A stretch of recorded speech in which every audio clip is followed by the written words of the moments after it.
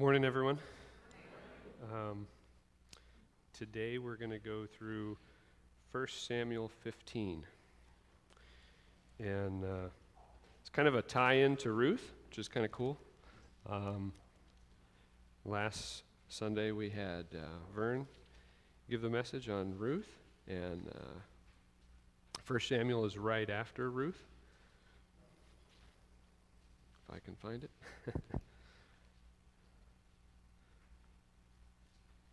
A little bit of interesting information that I learned when I was doing this study is how the books of Samuel, 1st and 2nd, and the books of Kings used to be one book, and they were then separated over time into Samuel and Kings, and then 1st and 2nd Samuel, 1st and 2nd Kings. But last week we learned about Boaz being the kinsman redeemer for Naomi and her family, and Ruth. And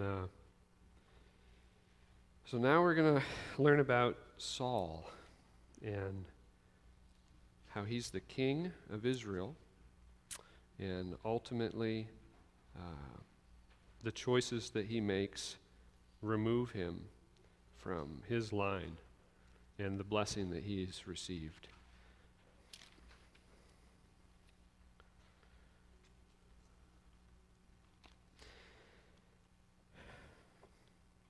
So I'd just like to pray.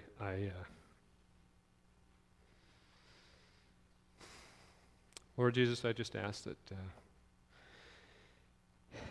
you make me your mouthpiece, that you give me your words, Lord, and let this section of Scripture be an encouragement that we can all glean from. And just thank you for this opportunity this morning. Just ask that you let there be nothing of myself in this, Lord, but just you, Father. Amen. I also wanted to thank everybody. I've received a lot of messages of encouragement and a lot of words, and I really appreciate it. Thank you for everyone who's been praying for me and for just sharing those words of encouragement with me this week. I wasn't able to respond to everybody because I was just busy all week, but I do want to thank everybody for doing that.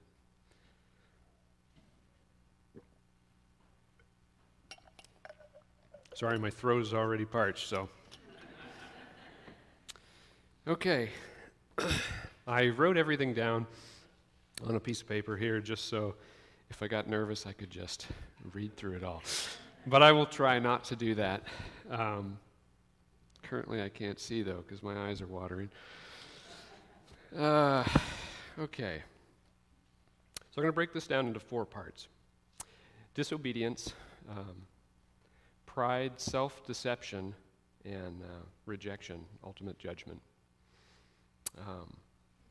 First, I want to review some of the personalities that we find within this chapter, and we're reviewing again 1 Samuel 15. I'm going to go through the whole chapter. The first character that we have is, I'm going to go over, is King Saul. Saul is of Kish. He's of the tribe of Benjamin. 1 Samuel 9:2 says, "And he had a choice and handsome son whose name was Saul. There was not a more handsome person than he among the children of Israel. From his shoulders upwards he was taller than any of the other people." He was quite a sight. 1 Samuel 9:21 tells us about Saul. "And Saul answered and said, Am I not a Benjamite, of the smallest of the tribes of Israel, and my family of the least of the families of the tribe of Benjamin? Why then do you speak to me like this?" And this is basically Samuel is addressing Saul. He's wanting to anoint him as king.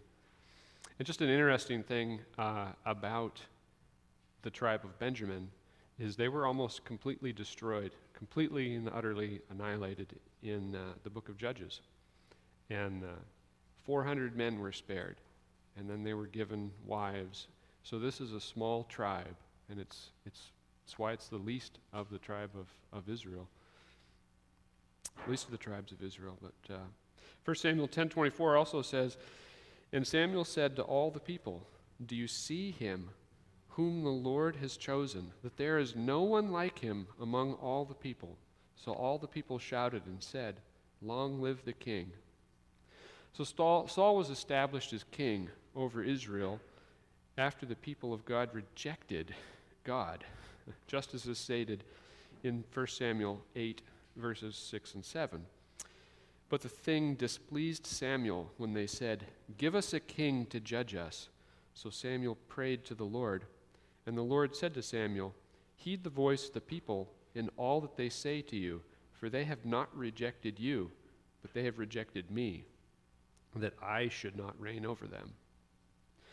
So was it wrong for the people of Israel to have a king? No. Indeed, it's God's plan for Israel to be ruled by a king. This is laid out in Genesis 35:11, Genesis 49:10, Numbers 24:16 through 24. And also, these all reference a coming king. And Deuteronomy 17:14 through verse 20 specifically state, "Also it shall be, when he sits on the throne of his kingdom, and he shall write for himself a copy of this law in a book, from the one before the priests, the Levites, and it shall be with him, and he shall read it all the days of his life, that he may learn to fear the Lord his God, and be careful to observe all the words of this law and these statutes, that his heart may not be lifted above his brethren, that he may not turn aside from the commandment to the right hand or to the left, and that he may prolong his days in his kingdom, and his children in the midst of Israel." So it was God's plan for them to have a king. Saul, however, is unwilling to be king at first, and he even hides when Samuel seeks to appoint him as king. In 1 Samuel 10:22 it says, "Therefore they inquired of the Lord further, 'Has the man come here yet?' And the Lord answered, 'There he is, hidden among the equipment.'" So he's very fearful at first. It's interesting that same word hidden is the same one that we find in Genesis chapter 3, where Adam and Eve hide from the Lord. It's that he was afraid. So who else do we have? We also have Samuel. Samuel is the prophet of God. He's a judge over Israel. Samuel's the son of Elkanah and Hannah. He was given to the Lord all the days of his life. Hannah was barren and vowed to God to have God give her a son. If he would grant her a son, he would give that child to the Lord. It is written in 1 Samuel 1:9 through 18. You can read this passage in whole for context, but I'm going to specifically refer to verses 11 and 17. Verse 11 says, "And she made him a vow, 'O Lord of hosts, if you will indeed look on the affliction of your maidservant and remember me, and not forget your maidservant, but will give your maidservant a male child, then I will give him to the Lord all the days of his life, and no razor shall come upon his head.'" Samuel verse 17 says, "Then Eli answered and said, 'Go in peace, and the God of Israel grant your petition which you have asked of him.'" Samuel is the prophet of God. We find this stated in Samuel 3:20. "And all of Israel, Dan to Beersheba, knew that Samuel had been established the prophet of the Lord." So that's kind of the backstory here. We have Samuel and Saul. And now I'm going to go through the first 9 verses can kind of be summed up in one word, I think. That's disobedience. Saul refused to obey Samuel's commands, the commands of God. Verses 1 through 3 are where God gives his commandment. They say, "Samuel also said to Saul, 'The Lord sent me to anoint you king over his people, over Israel. Now, therefore, heed the voice of the words of the Lord. Thus says the Lord of hosts, I will punish Amalek for what he did to Israel, how he ambushed him on the way when he came up from Egypt. Now go and attack Amalek and utterly destroy all that they have, and do not spare them, but kill both man and woman, infant and nursing child, ox and sheep, camel and donkey. So the Amalekites are kind of notorious for what they've done to the people of Israel over throughout history, basically. They attacked without cause as they journeyed through Egypt. God promised to punish them when the time came. He said to them, basically, destroy everything right there in verse 3. Spare nothing. Notice that Samuel reminds Saul that he had been anointed king in verse 1 as well. And it was his obligation to obey God because he was anointed the king. So in verses 4 through 9, we find that Saul disobeys those direct commandments. Verses 4 through 9 say, So Saul gathered the people together and numbered them in Telem, 200,000 foot soldiers and 10,000 men of Judah. And Saul came to a city of Amalek and laid in wait in the valley. Then Saul said to the Canaanites, Go, depart, get down from among the Amalekites, lest I destroy you with them. For you showed kindness to all the children of Israel when they came out of Egypt. So the Canaanites departed from among the Amalekites. And Saul attacked the Amalekites from Havilah all the way to Shur, which is east of Egypt. He also took Agag, the king of the Amalekites, alive, and utterly destroyed all the people with the edge of the sword.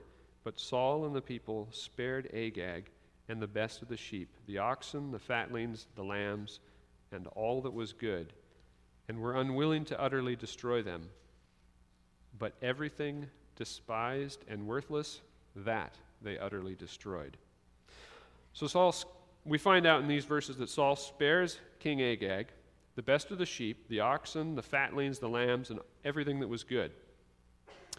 Only the things that were utterly terrible and not worth keeping were destroyed. So why did God want the Amalekites dead? Who are the Amalekites? They're descendants and followers of Amalek, who's the grandson of Esau. He's the brother of Jacob, who's also known as Israel. In Genesis 36:12, it says, Now Timnah was the concubine of Eliphaz, Esau's son, and she bore Amalek to Eliphaz. These were the sons of Adah, Esau's wife. So Esau was the firstborn son of Isaac, who's a twin. Esau, of course, gave up his birthright to his twin brother Jacob. Genesis 25:30 through 34 kind of outlines this. It says, And Esau said to Jacob, Please feed me that stew of red, Please feed me with that same red stew, for I am weary. Therefore his name was called Edom. But Jacob said, Sell me your birthright as of this day. And Esau said, Look, I am about to die, so what is this birthright to me? And Jacob said, Swear to me as of this day. So he swore to him and sold his birthright to Jacob. And Jacob gave Esau bread and stew and lentils, and then he ate and drank, arose and went his way. Thus Esau despised his own birthright. Esau was the one who sold it. And he sold his birthright, and with it his part of the promise of God. He had been part of God's covenant people, but he valued his own appetite more. So the Edomites, Saul's descendants, of course, including the Amalekites, were people who had opted out en masse of the covenant that which defined God's people. They're not Canaanites. Israel was not a threat to them. Israel was not going to take their land. But the Amalekites really didn't like Israel. Israel, when they came out of Egypt, and at first they were most vulnerable for attack. They got attacked by the Amalekites. Israel was forced to fight their very first battle, fighting against the Amalekites under the leadership of Moses. God gave Moses a victory that day, and this is found in Exodus chapter 17, verses 14 through 16. It says, "Then the Lord said to Moses, 'Write this thing as a memorial in a book, and recite it in the ears of Joshua, that I will utterly blot out the memory of Amalek from under heaven.' And Moses built an altar and called the name of it, 'The Lord is my banner,' saying, 'A hand upon the throne of the Lord, and the Lord will have war with Amalek from generation to generation.'" So that's what's being referred to in the earlier verses, is this time where Amalek came against Israel. Israel has a lot of wars in the time of Moses to the time of Saul. They never once attacked Amalek themselves. They were never once the very first aggressor. I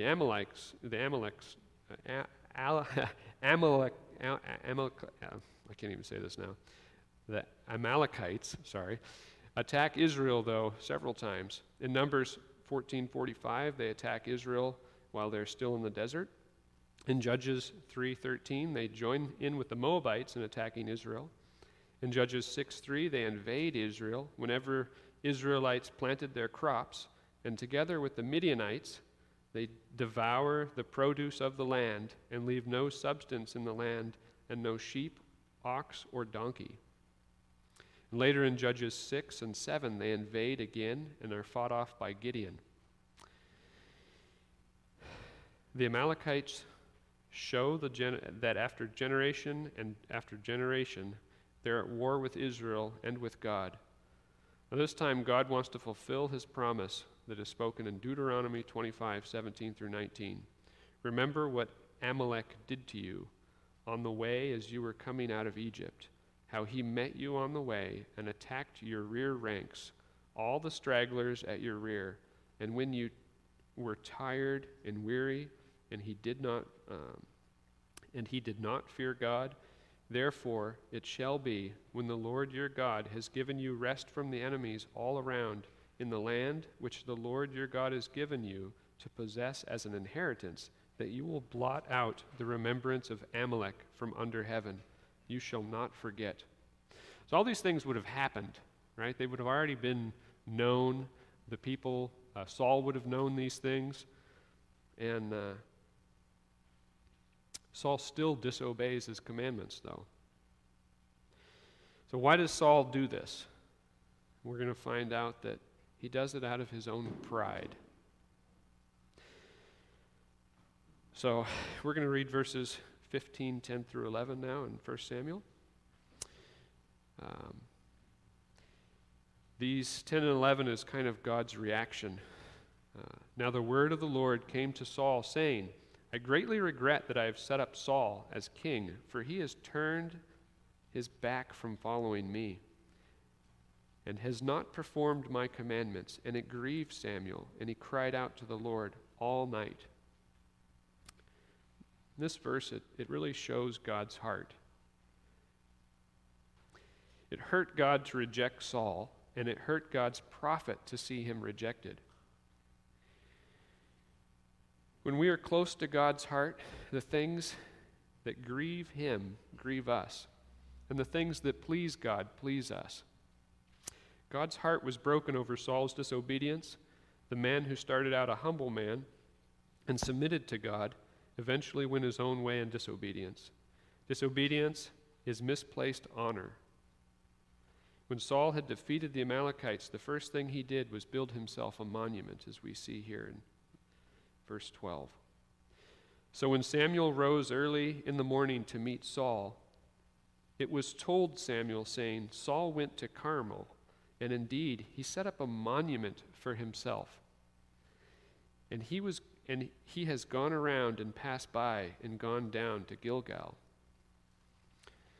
So Saul might have wanted to gain prestige by bringing home spoils of war of the Amalekites, whether to find favor with God through sacrifice or to merely enhance his own wealth with the spoils taken.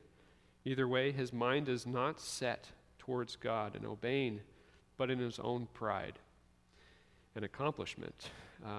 Verse 12 stated, he set up a monument for himself. Thus his honor was on himself and not on God. He turned his back from following God. Pride is defined as a feeling of deep pleasure or satisfaction derived from one's own achievements. The achievements of those with whom one is closely associated, or from qualities or possessions that are widely admired. Saul was not grieved over his own sin. Saul was quite pleased with himself. There's not the slightest bit of shame or guilt in Saul, even though he directly disobeyed the Lord. In the coming chapters, God will raise up another man to replace Saul as king. This is David. In contrast to Saul, he's known as a man after God's own heart. 1 Samuel 13:14. Even though David would also disobey God, the difference between him and Saul is great. David felt guilt and shame when he sinned. Saul did not feel it. His conscience is dead to shame, and his heart is dead to God. Saul's heart was so dead that he directly disobeyed God in setting up the monument for himself on the occasion. Verse 13, it says, Then Samuel went to Saul, and Saul said to him, Blessed are you of the Lord. I have performed this commandment of the Lord. It's kind of funny. He comes to the prophet with such boldness, doesn't he? Boasting of his obedience. I have done this thing, right? He's totally self-deceived. This deception, he probably actually believed. It shows it right there. I have performed the commandment of the Lord. Pride always leads us to self-deception.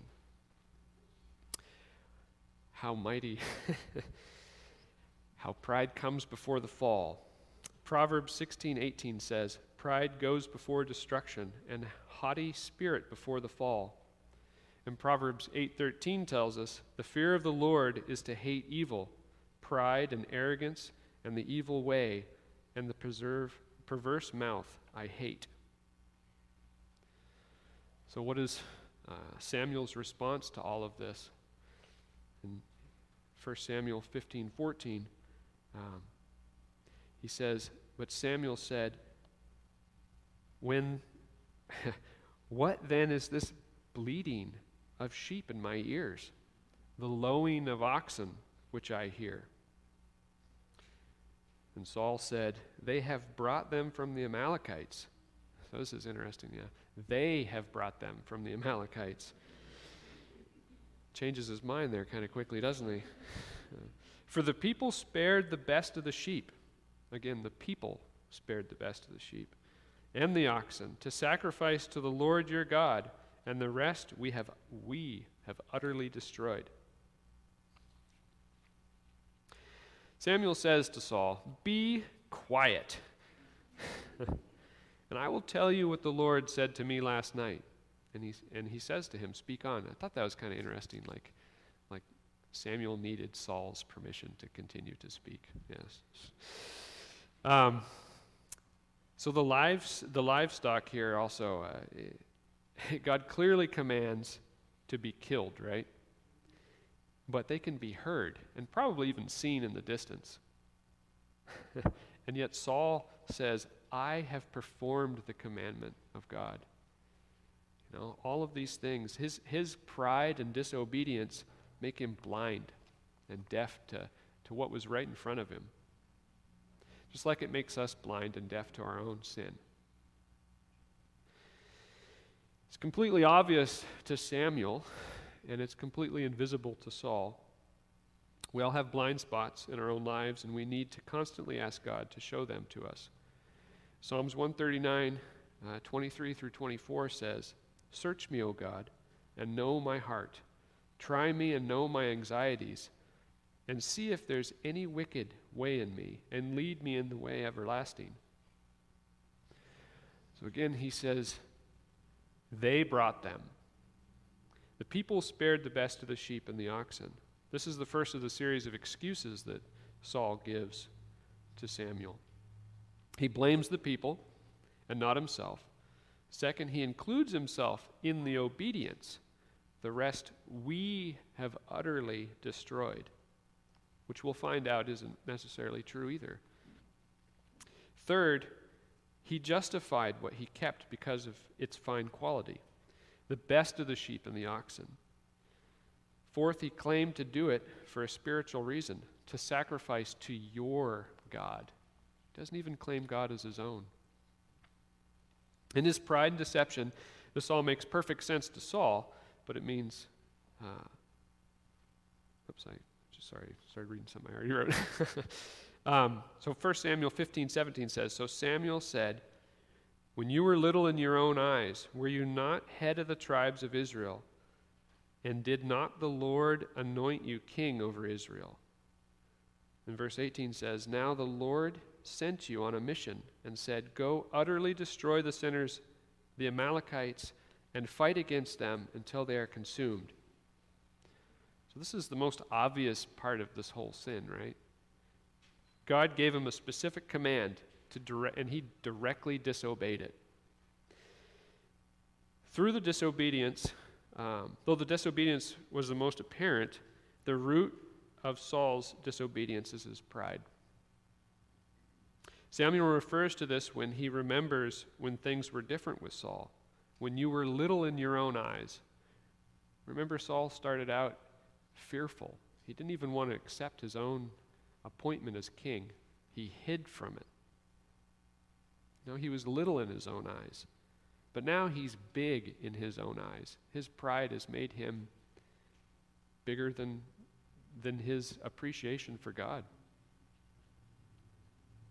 Verse 19 says, "Why then did you not obey the voice of the Lord? Why did you swoop down on the spoil and do evil in the sight of the Lord?" Verse 20, "And Saul said to Samuel, 'But I have obeyed the voice of the Lord, and gone on mission, which the Lord sent me, and brought back Agag, the king of Amalek, and I have utterly destroyed the Amalekites.'" It's kind of crazy that he can say that he utterly destroyed them, yet he brought their king back with him. "But the people took of the plunder, the sheep and the oxen, the best of the things which should have been utterly destroyed, to sacrifice to the Lord your God in Gilgal." There he goes again. It's your God, Samuel. Saul first insists that he's innocent, but he also is deceived, where he can say, "I have obeyed the voice of the Lord." And then he immediately describes how he obeyed the voice of the Lord, saying he brings back the king. Saul's claim, "I have utterly destroyed the Amalekites," is plain evidence of the power of his self-deception. Here he is, he has an Amalekite right in front of him. And they're not utterly destroyed. But the people, they took of the plunder. After insisting of his innocence, Saul blames the people for the sin, which is a lie.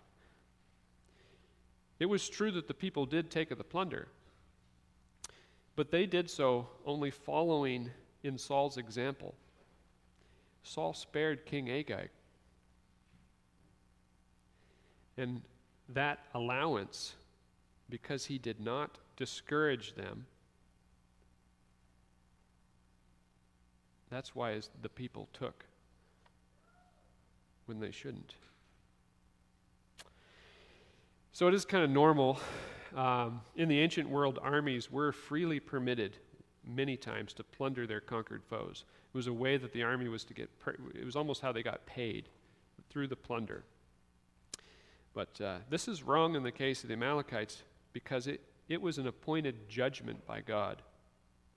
Partial disobedience is complete disobedience. Saul and his men obeyed as far as it suited them. This is not to say they did not obey God at all, but their own inclinations, both in sparing the good and destroying the worthless. What wasn't worth carrying off. They could have fully obeyed God. They could have fully destroyed everything as God had commanded. But instead, they just destroyed what they wanted to destroy and brought back what they wanted to bring back. Verse 22 tells us, "So Samuel said, 'Has the Lord as great delight in burnt offerings and sacrifices as in obeying the voice of the Lord? Behold, to obey is better than to sacrifice, and to heed better than the fat of rams. For rebellion is the sin of witchcraft, and stubbornness is as iniquity and idolatry. Because you have rejected the word of the Lord, he also rejected you from being king.'" There's the rejection. God has removed his kingship. Deuteronomy 8:10 through 14 states, "There shall not be found among you anyone who makes his son or daughter pass through the fire, or one who practices witchcraft, or a soothsayer, or one who interprets omens, or a sorcerer, one who conjures spells, or a medium, or a spiritist, or one who calls up the dead. For all who do these things are an abomination to the Lord.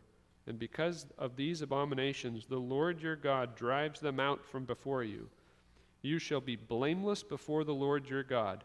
For these nations which you will dispossess listened to soothsayers and diviners. But as for you, the Lord your God has appointed such for you." God viewed Saul's rebellion as disobedience in the same category as witchcraft. Witchcraft is a search of knowledge and counsel that ignores the word and counsels of God. So when you seek knowledge that isn't of God, whether it be your own, it's the same as witchcraft.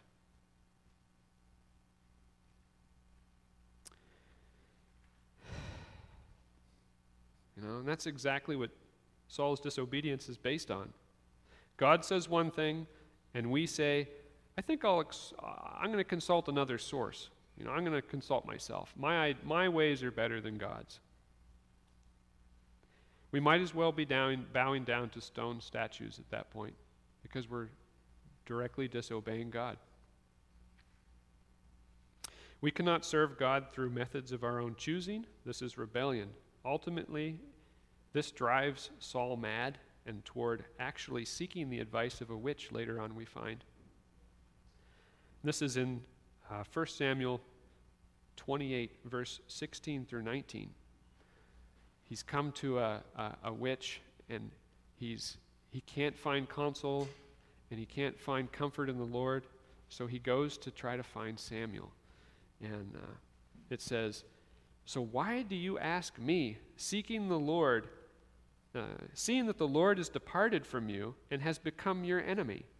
And the Lord has done for himself as he spoke to me, for the Lord has torn your kingdom out of your hand and given it to your neighbor David, because you did not obey the voice of the Lord, nor execute his fierce wrath upon Amalek. Therefore the Lord has done this thing to you this day.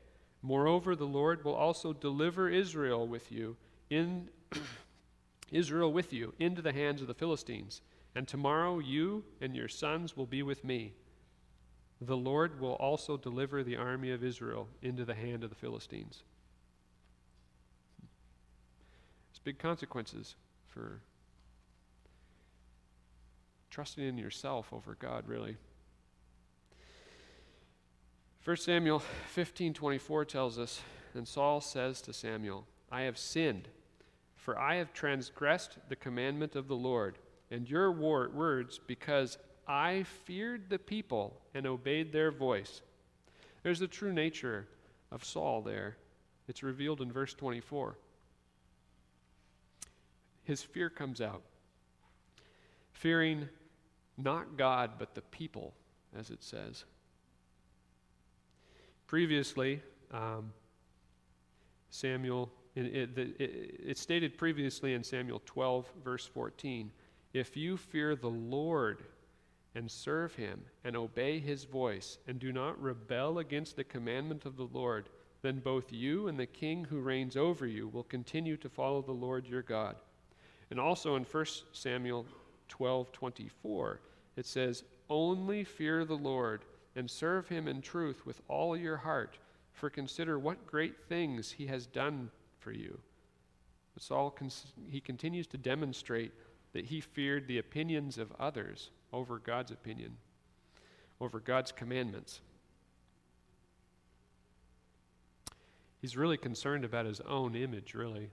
I mean, that's just it. His pride is all about image for him, as we soon will see. 1 Samuel 15:25 says, now therefore, please pardon my sin and return with me that I may worship the Lord. Verse 26, but Samuel said to Saul, I will not return with you, for you have rejected the word of the Lord, and the Lord has rejected you from being king over Israel. There's his rejection again. This rejection is final, even though his reign lasts nearly 25 years beyond this point. But God is complete with this rejection. Verse 27 says, and as Samuel turned around to go away, Saul seized the edge of his robe, and it tore. So Samuel said to him, the Lord has torn the kingdom of Israel from you, and has given it to a neighbor of yours who is better than you. This, of course, again, is a reference to King David. David will be raised up as king over Israel, and his line will be established forever through Jesus Christ. Matthew, the first chapter, the first verse in Matthew tells us this is the book of the genealogy of Jesus Christ, the son of David, the son of Abraham. There's his genealogy now, is through David. Saul could have had this be him, right? He was given this, but through his disobedience, he lost it. And now it's been given to David. Verse 29 says, and also the strength of Israel will not lie nor relent, for he is not a man that he should relent. So this is interesting. The strength of Israel, this confused me at first, but the strength of Israel is actually a title for the Lord here in this verse. Samuel's telling Saul that this is permanent and there's nothing he can do to fix this. You know, in his pride, he might have tried to find a way around this, but it's permanent. 1 Samuel 15:30 says, then he said, I have sinned, yet honor me now, please, before the elders of the people and before Israel, and return with me that I may worship the Lord. Here again, Saul demonstrates his concern for his own honor, right? Before the elders of Israel is who he wants to be honored. His concern is not giving God true worship, and he doesn't demonstrate a repentant heart. He's just concerned again of his own image. Verse 31, so Samuel turned back after Saul, and Saul worshiped the Lord. Then Samuel said, bring Agag, the king of the Amalekites, here to me. So Agag came to him cautiously. And Agag says, surely the bitterness of death is past. He's kind of afraid at this point, right?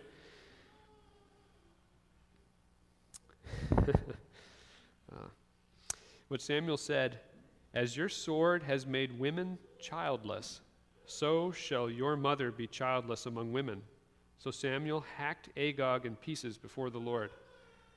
Now this really kind of demonstrates Samuel's willingness to obey. He fulfilled the word of the Lord in cutting up the king. And who knows what kind of picture that would have been. I mean, who's around watching this? You know, Samuel comes up to this guy as he's all, hey, we're okay, right? And he gets cut to pieces by Samuel. That would have put a lot of fear in those people. You know, they would have realized that at that moment, the sin that they committed by not fulfilling God's word. And Samuel went to Ramah, and Saul went to his house at Gibeah of Saul, and Samuel went no more to see Saul until the day of his death. Nevertheless, Samuel mourned for Saul, and the Lord regretted that he had made Saul king over Israel. So Saul failed to fulfill God's commands, so much that David himself actually ends up fighting the Amalekites again in 1 Samuel chapter 30. So the people aren't even wiped out. He didn't even wipe them out completely. He left not only the king alive, but he must have left others alive. And maybe it's when he gave the Canaanites mercy. Who knows if they snuck away at that time. All the people that stayed did get utterly wiped out, as it said, but others might have gotten away. Saul received a blessing from God in the same manner that Jacob received the blessing from his father Isaac. King rules over Israel just as the firstborn would be established as the head of a family through birthright. Though Esau was an unholy man, and he gave up his birthright for a meal, Saul was unholy, and he did not fear the Lord and rejected the commandments of the Lord, thus he lost his appointment as king. As Esau pleaded for a blessing from his father, Saul also pleaded to be honored before the elders of Israel. Saul reigns another 40 years. He reigns a total of 40 years in Israel, and God establishes David as his successor. Much of Saul's remaining years are full of fear and paranoia, torment, violence, madness, jealousy. He's terrified of his future death. He was told exactly how he was going to die. Where am I?